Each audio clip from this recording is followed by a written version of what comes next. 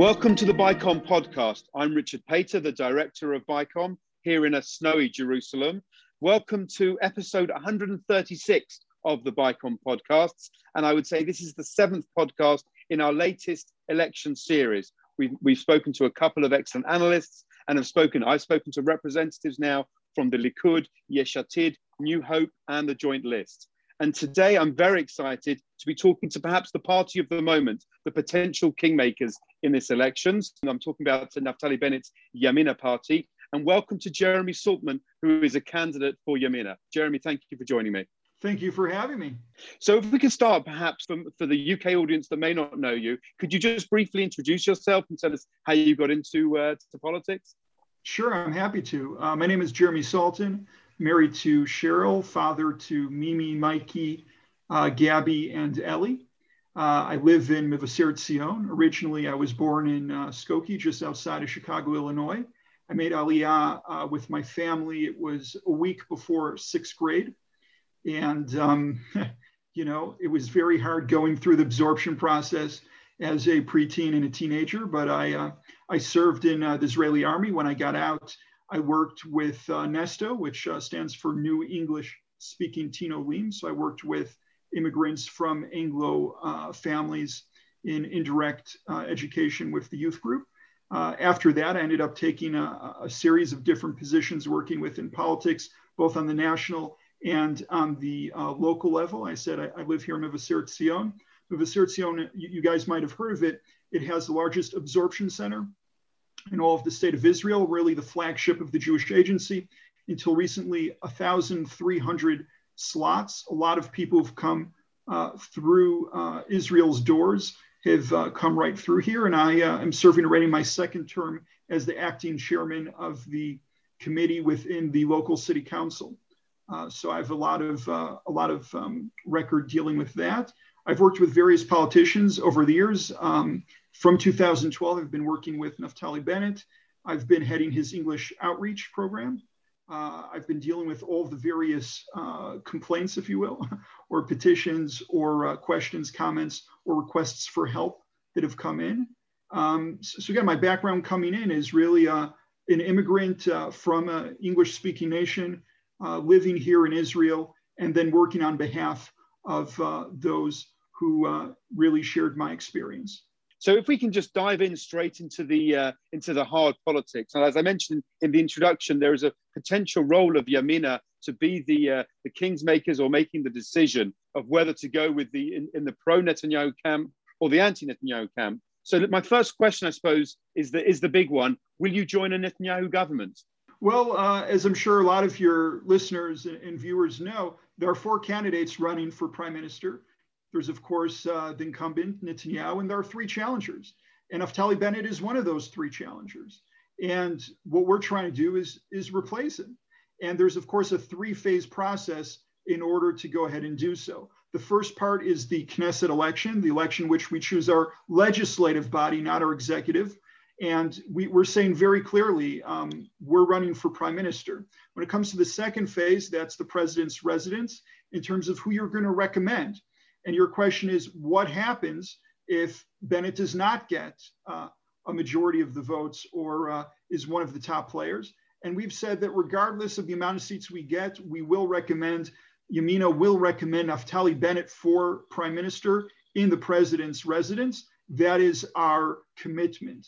In terms of what happens in the third phase, which is following the horse trading of coalition agreements, the vote of confidence within the parliament to actually go ahead and create the new government, we're saying that what we're going to do is we're going to see exactly what the election results are, where the nominations ended up going in the president's residence, and we'll make a decision at that time. I know for many people, they're upset. They want to know right now. But I really feel, and I feel many people, if they've paid attention to Israeli politics, especially over the last 2 years, will know this, that if you really think you know what is going to happen before the elections in terms of what the actual coalition will look like, you are either naive or a liar.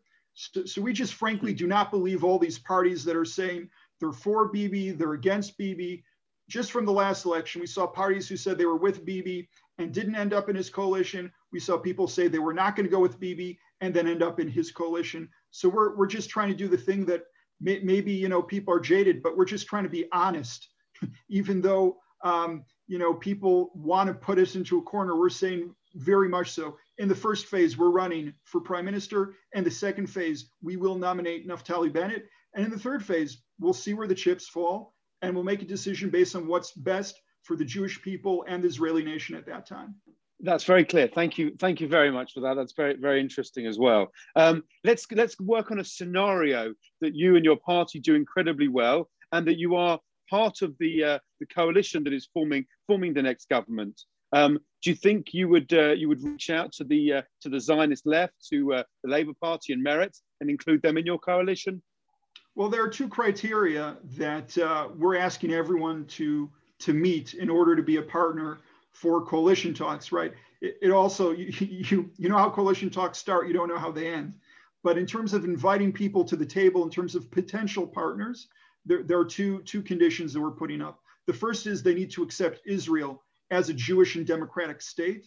That's how we defined Israel. That's how I believe every Zionist defines Israel. And anyone that goes ahead and wants to sit with us, they must accept Israel and view Israel as we do as a state, as a nation.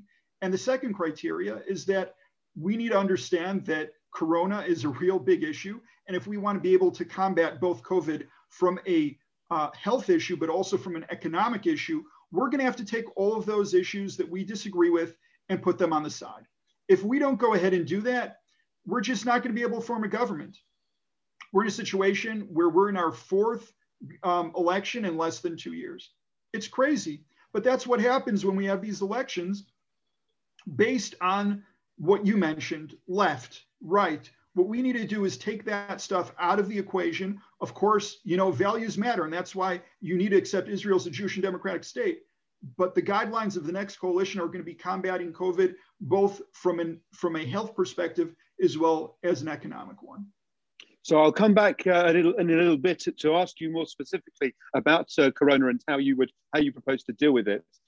Let's just go back to today, because the polls today are actually suggesting that even with the Yamina party joining a Likud-led government, they still don't have enough to get over the crucial 61. What do you make of the current polls and your slightly downward trajectory? So, you know, what we've seen in, you know, for instance, this week, but also last week and the week before, is things are pretty much steady. In every single poll that's come out since we've submitted the candidate list, which was ready 3 weeks ago, we've had a low of 10 and a high of 13. This has happened now in 3 consecutive weeks. If we look at the other parties, their low and high is also more or less within 3 seats of each other. We haven't really seen a very, very, very big movement with anybody. So you might catch on TV one time where we're up, one when we're down. But if we're talking about 10 to 13 seats, this is not a very, very big difference within the big scheme of things. Obviously, for us to be able to form the government, we need more mandates. And that's why we're out here campaigning and trying to get more.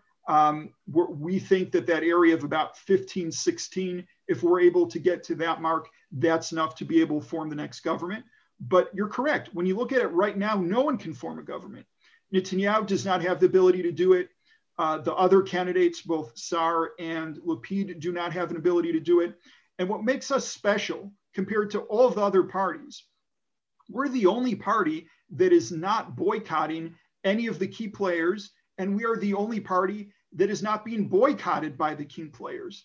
Just, you know, so that people realize what's going on here, we have, you know, Lieberman, who won't sit with the Haredim, right, the ultra-Orthodox parties, who won't sit with Lapid, who won't sit with the Likud, who won't sit with Saar, who won't sit with Meretz, who won't sit with Smotrich, who won't sit with, you know, the Labor Party. So you're in a situation where everyone is boycotting everybody. And seriously, you know, if everyone continues with the commitments that they have right now and decide to give in to the pressure of predicting the future of, without knowing the election results, what kind of government they're going to find themselves in, as opposed to doing what we're doing and saying, we're only going to commit to what we're doing in the president's residence, because that we can actually control. So we'll have a 5th election. I mean, that's what the polls are showing us. So we're hoping that if we get enough strength, we'll be able to form the coalition. If we're not able to form the coalition, at least be able to create a situation in which we have a government which is actually going to be formed and actually deal with the crisis that we're dealing with right now, which is, of course, COVID on both the health and economic levels. So thank you. I mean, just mentioned Bezalel Smotrich, who was obviously a former member of your party, of your camp. Not of our party, but of our faction. Of the faction, of the union faction, and obviously now he's gone further to the right to join with Otzma Yehudit, Jewish Power. What do you make of that technical union between Smotrich and Ben Gvir? Look, Smotrich is free to go ahead and make his own decisions. He decided that he wanted to go ahead and link up not just with Otzma, but also with Noam. And I'll tell you, that's not my cup of tea. And sorry to interrupt. Do you see them? Do you see them as a legitimate partner potentially? I said very clearly, anybody who is actually able to both say that they accept Israel as a Jewish and democratic state, as well as someone who's willing to put all of the right-left arguments on the side and deal with COVID, they'll be a partner. Now, are you asking me if Otzma or Noam fill that criteria? That's for us to be able to determine after speaking with them. Right now, when I'm looking at what they're saying, they're doing everything possible to avoid and evade a lot of those issues. They're only campaigning on right-wing issues. They're only talking about a right-wing government. And I think most people are well aware of Ben Gvir's previous affiliation with Kahana and the fact that Kahana had an opposition to democracy. So again, we would have to be able to see if they themselves feel that they live up to the standards. And I would say the same thing about any other one of the parties that is running within this election. We have this also on the left side of the spectrum. We just recently had number 7 on the labor list be disqualified by the Central Elections Committee for not accepting Israel as a Jewish and democratic state and previous things that she did. For whatever reason, of course, the Supreme Court is going to hear her appeal, and we don't know yet, it's still pending, but the Central Elections Committee did decide that she can't run. The determination that was made by the Central Elections Committee is that Ben Gvir does accept Israel as a Jewish and democratic state, and that's why they are allowing his candidacy, and they did not disqualify him. But like I said, when it comes down to the sitting in a coalition with us, what we're going to do is go ahead and look a little bit more than, let's say, what the criteria of the law is, okay, but have a serious discussion with the people who want to go ahead and sit down and join us in the fight of being able to defeat COVID once and for all.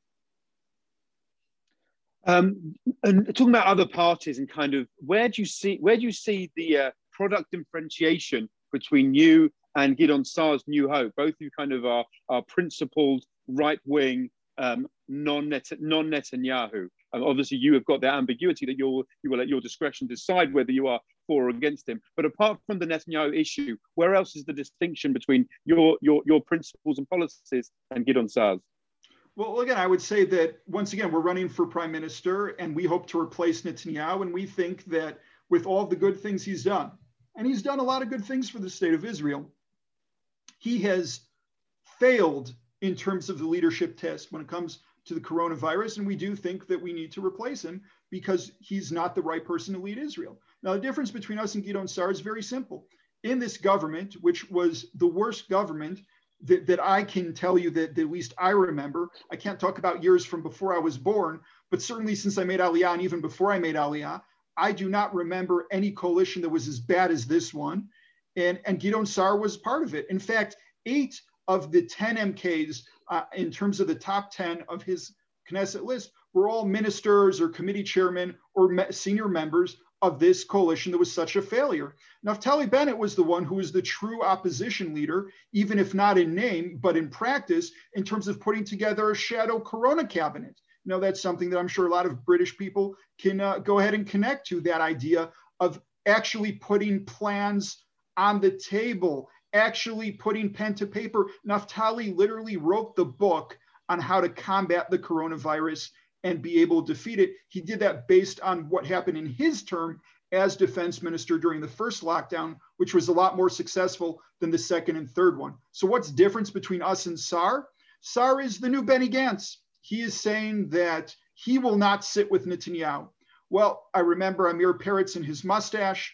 I remember Orly Levy's pledge. I remember Benny Gantz's pledge. I remember Gabi Ashkenazi's pledge. I remember Hauser and Hendel, okay, two members that are now part of Gideon Sar's party himself, promising from every interview that they will not sit with Netanyahu no matter what. And in fact, it was Hauser that penned the piece of legislation that changed through constitutional law the ability in August for this coalition government to last even longer. So, what's the difference between us and Gideon Sar?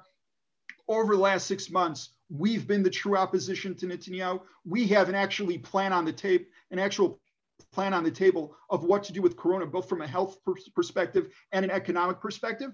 And Gideon Sar, until 2 months ago, along with his entire list, were senior members of this coalition government that was a complete failure. And he voted with them. It's not like he voted against or whatever. He voted with them on all of these crucial votes. And he saw some polls that saw he would benefit by saying he's against Netanyahu. But I don't see any reason to believe that he's not going to fall into the same trap that many, such as Moshe Kachlon or Benny Gantz, did before him. Okay. I don't think it's fair to call all of Sar's list kind of senior appointments in the government. I mean, a lot of them were backbenchers. Well, I'm happy to talk about what positions they had. I mean, I think that Hendel being the communications minister, Yifat Sasa Biton being the chairwoman of the Corona Committee, okay, again, Zvika Hauser being the chairman of the Defense and Foreign Affairs Committee. Look, we can't talk about his list being backbenchers. You're right. Number 10, Hila Shai Vajan, she was a backbencher. And that's why she's number 10 when the ministers and committee chairmen are further up on his list. But I like Hila. She's great. She was originally in Bayit Yehudi, and then, of course, she was in Blue and White, and now she's in Gideon Sar's party. And I wish her a lot of luck, like a lot of the other people in his party that have been in 2 or 3 different parties over the last year or two. And if people really believe then that this time they're not going to sit with Bibi and they're not going to jump ship and they're not going to jump to another party, then that's fine. And that's up to the voter to decide if they believe that. Okay. So for our audience that haven't read Naftali Bennett's book, can you just briefly outline what he proposes that is so different from the current government to deal with both the health and economic crisis? Sure. The main thing that is different is, as opposed to, it's a 180-degree change in philosophy. Instead of going ahead and closing off the red cities, what he wants to do is close off the green cities. What you want to do when, and he gives the analogy, which I'm sure a lot of us remember, when you're cleaning for Pesach or you're doing your spring cleaning, you first clean a room. Once you know that is clean, you move on to the next room and you know not to bring food into the rooms that are clean. But what he's saying is it's not going to work to go ahead and close off the red cities and expect things to actually happen and to defeat it. You want to take an area, you want to clean it of the coronavirus. How do you do that? We have the capacity right now. We're not doing this. We have the capacity now to do 2 million corona tests a day. You want to take an area, you want to give the municipality an ability to be able to do massive testing within their area. Anyone who is tested positive should be removed or put in isolation. But when they're removed, you don't put them in the Gantz motels in terms of, the crazy stories we're hearing. When Naftali Bennett created the idea of putting corona patients in hotels, he put them in 5-star hotels. That was the Bennett Hotel program back in the first wave, compared to the cost-saving measure of just throwing them in a bunch of motels in which there's an incentive for people to try to loophole and jump around the program. So the idea, again, in short, is to take the area that is green and to clean it from corona, isolate who you need to until you're able to clean the area. People from red areas will not be able to enter the green areas. This is a lot easier than preventing green area people from going into red areas and then returning to green areas. It's just a lot more simpler on the ground to be able to enforce this type of situation. And then you have a competition between all of the municipalities because everyone is going to want to get green first, right? Any city that's green is going to be able to have everything open up, all of down to the tourism, every aspect within their economy and within their school system, and everything will be open. There will be a lot of people fighting to be the first cities to do so.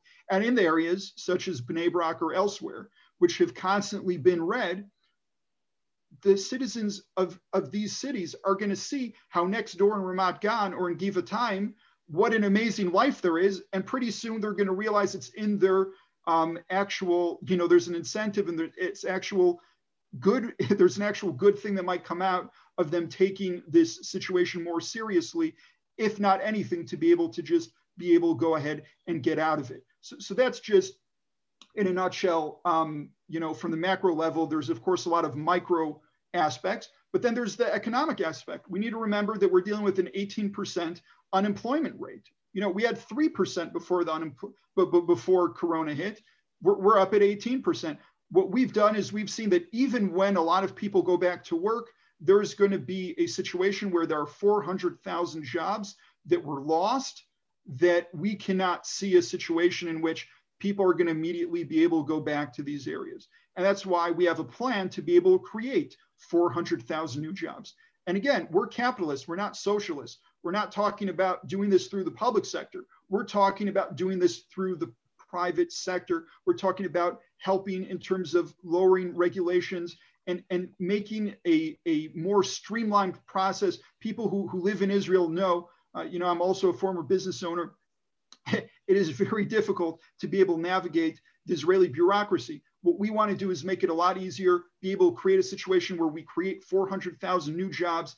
And this will be able to allow Israel, both from a health perspective, but also from an economic perspective, get out of this situation. And once we're done with all that and everything is dandy again, then we can get back to fighting about the stuff that we're used to. So thank you for that. That was very, very interesting. Talking about fighting of the things that were kind of a more conventional Israeli politics. Where do you think we stand at the moment with the idea of the application of sovereignty, or as some people are calling annexation of parts of the West Bank? How do you rate those chances to advance with those plans, especially under a Biden presidency? Like I said, this is something, Biden administration aside, internally, when it comes to the Israeli agenda, I think we need to realize that what matters the most is not the Palestinian question and not a lot of these other issues that we've been talking about election after election. We need to get Israel to work again. We need to get healthy and we need to get to work again, and we can't do that when we're in the current situation that we're in. When it comes to sovereignty and the Biden administration, I don't think it's a secret that they oppose it. I don't think I'm going to surprise anyone with that answer. Of course, that's something that we have and we still do support. But you have to be able to be connected to reality, and you have to know what you can advance and what you can't advance. And I think that the special relationship that we have with the United States will continue, regardless of who is going to be the prime minister of Israel. I'll tell you that definitely, Naftali is someone who his parents were born in San Francisco, of course, and he grew up in an Anglo home.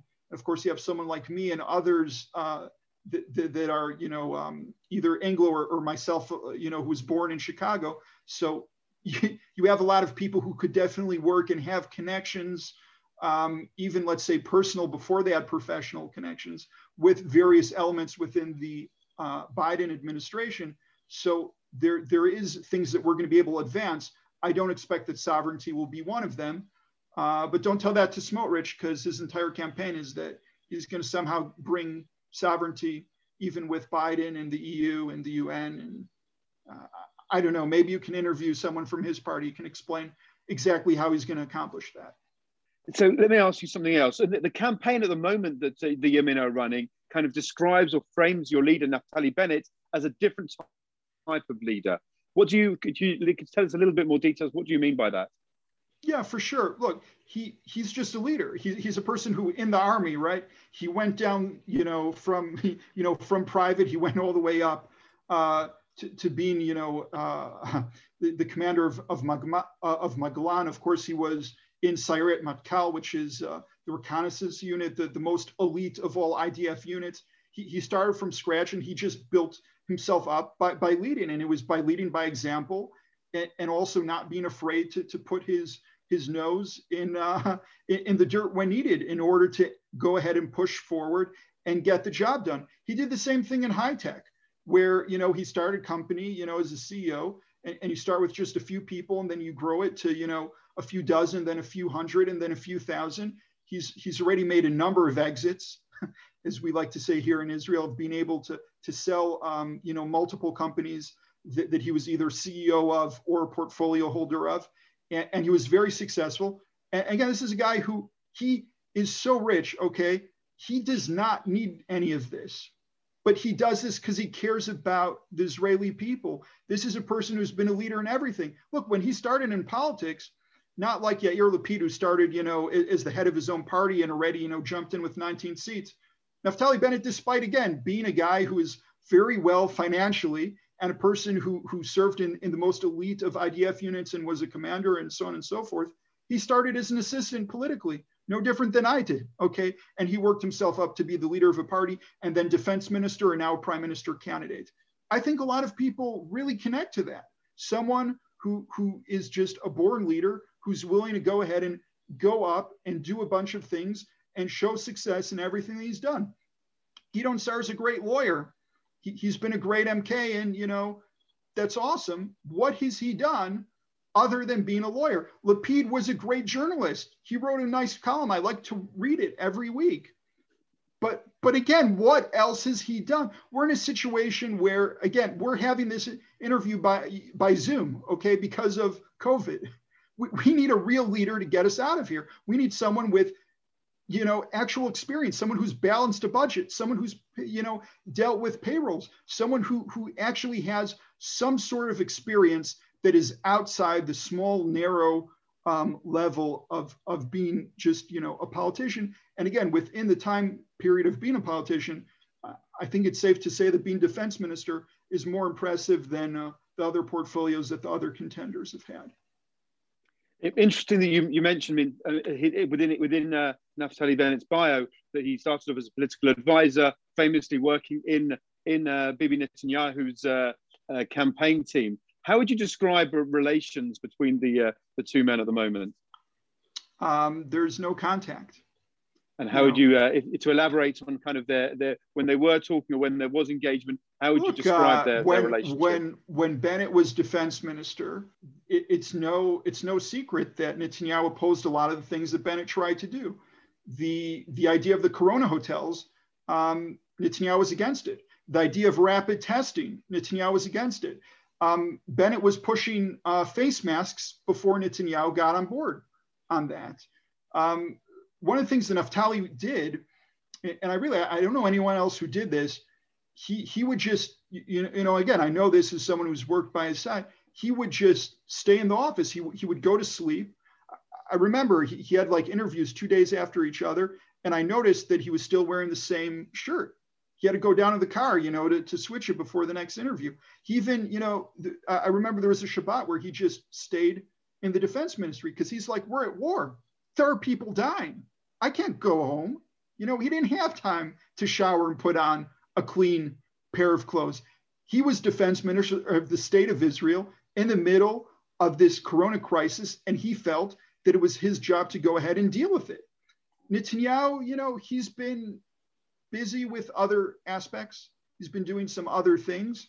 And unfortunately, like I said, he did try to oppose a lot of the things that Bennett brought up. Look, everything that ended up in the book and stuff that the government is now implementing now, back in March, 11 months ago, these are all things that were in the plan when he was still defense minister, that Naftali Bennett put pen to paper. And he did this because what was he doing when he was working and spending those, late nights? There are different time zones. He was talking to people in the States. He was talking to people in Asia. He was talking to as many experts as possible because he was not someone who knew anything about this subject before. He had to become an expert instantly. And he was able, by learning and talking and understanding, also talking to counterparts, if it's in Europe or elsewhere, what the other models are, what's working, what's not working. He read a lot of scientific papers. You know, all of these things that he came up with, these weren't ideas that he thought are great ideas. It's just, he has a very, very good analytical mind. He's a great strategist. He got all the information, he read all the material, he saw what worked, and he saw what didn't work, and he proposed real things. And really, you know, candidate aside, when I'm looking at the other candidates, I'm asking, why are you guys so reactive? Why can't you be on the initiative like Naftali is? You know, I would love if it was like the UK, right, where everyone had their manifesto, their platform, and we could all talk about how we all want to deal with COVID in one way or another. The other parties are not saying what their plan is. They're saying it's complicated, it's changing, we don't really know. I understand all of that. I understand the fear of being wrong, of, you know, politicians hate being wrong or called on doing the wrong thing. But seriously, when the prime minister goes ahead and he opens up the airport, unlike any of the other countries, in terms of having people come in without doing testing before they came in, or saying that you should do isolation, but not dealing with certain, you know, safeguards, such as people hopping on the train before they go home to isolate for 14 days. Like, there were just so many aspects that were just make a plan. Don't be reactive. Don't wait for problems to happen. You know, there are over 190 countries. Look, see what other people are doing, see what's working, see what's not, adopt the best things here. You know, the vaccine is a great thing. Unfortunately, it looks like we'll probably have to do it, you know, once a year because of mutations, similar to the flu shot. But there are plenty of countries that are not in a rush to vaccinate their entire population because they were smart enough to do testing at the airport before people flew in. You know, why? I couldn't understand it when we were in lockdown, but people could just fly into the country without getting a corona test. It's not like we didn't say this stuff in the TV studios. We did. The government heard us. They just didn't do anything until it was too late. Okay, I've got one last question, if I may. If we fast forward 3 or 4 weeks to just before the election, as has happened before, the Likud party launches what's referred to here as the Gewalt campaign, kind of the panic stations that kind of appeals to all right-wing voters that the kingdom is at risk and that everyone must kind of return to the mothership of Likud. And unfortunately for your party's sake, that's often led to a draining of your votes and kind of a resurgence of the Likud. How concerned are you that similar thing will happen this time around? So the difference between this time and all the previous times is, until now, Bennett has thought that Netanyahu should be prime minister. And it'd be very difficult in the last days to explain why you should vote for Bennett when we're going to nominate Netanyahu and we want him to be prime minister and we want to go in his coalition. For Netanyahu now to go to our voters and say, you have to vote for me or else I won't be prime minister, the answer of the voters will be, yeah, we're voting for Naftali because we want him to be prime minister, not you. So I do expect that he's going to try that, but not towards us. He's going to try that towards Smotrich. I also expect that Lapid is going to do that to Meretz and Labor and Benny Gantz, who's also about to fall under the threshold. And in some polls, he does fall under. That's what I do expect. But I think it's going to be very, very difficult to see really any of the 4 prime minister candidates lose support. I think, if anything, it's a question of when people leave the smaller parties. And consistently, the 4 parties running for prime minister are the only 4 that have been in double digits. Every once in a while, joint lists might get 10, but for the most part, they're in single digits as well. I think a majority of Israelis are going to decide against the small parties, and they're going to make their decision between the 4 big guys. Now, how is that going to end up? We'll only know at the end of the election. But like I said, what makes us different compared to everybody else is that we're actually honest enough to say we are going to do what's best for Israel, of course, as we see it, but we're going to wait to see what the election results are and what happens in the recommendations phase. Because right now it is not clear by any means what the election results are going to be.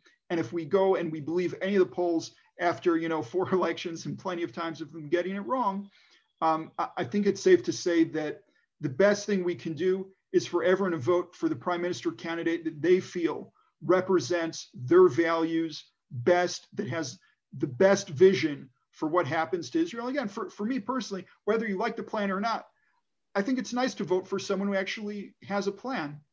I think that's a good thing. I get it, it's complicated, but take a risk, make a plan. Have people choose, not as a popularity contest. This isn't a vote for class president, guys, okay? It's not about who has the best hair. We are having this interview on Zoom, okay? Supposedly the lockdown is over, but no one can go to work. I don't understand why that's not considered a lockdown. It's like they're changing the definition of the words. If I'll just say one last thing on the R. Over the last number of months, we've talked about if the R is 1 or minus or whatever it is, but they keep changing the parameters of what that is. One day it's the total amount. Another day it's the percentage. One day it's a single amount.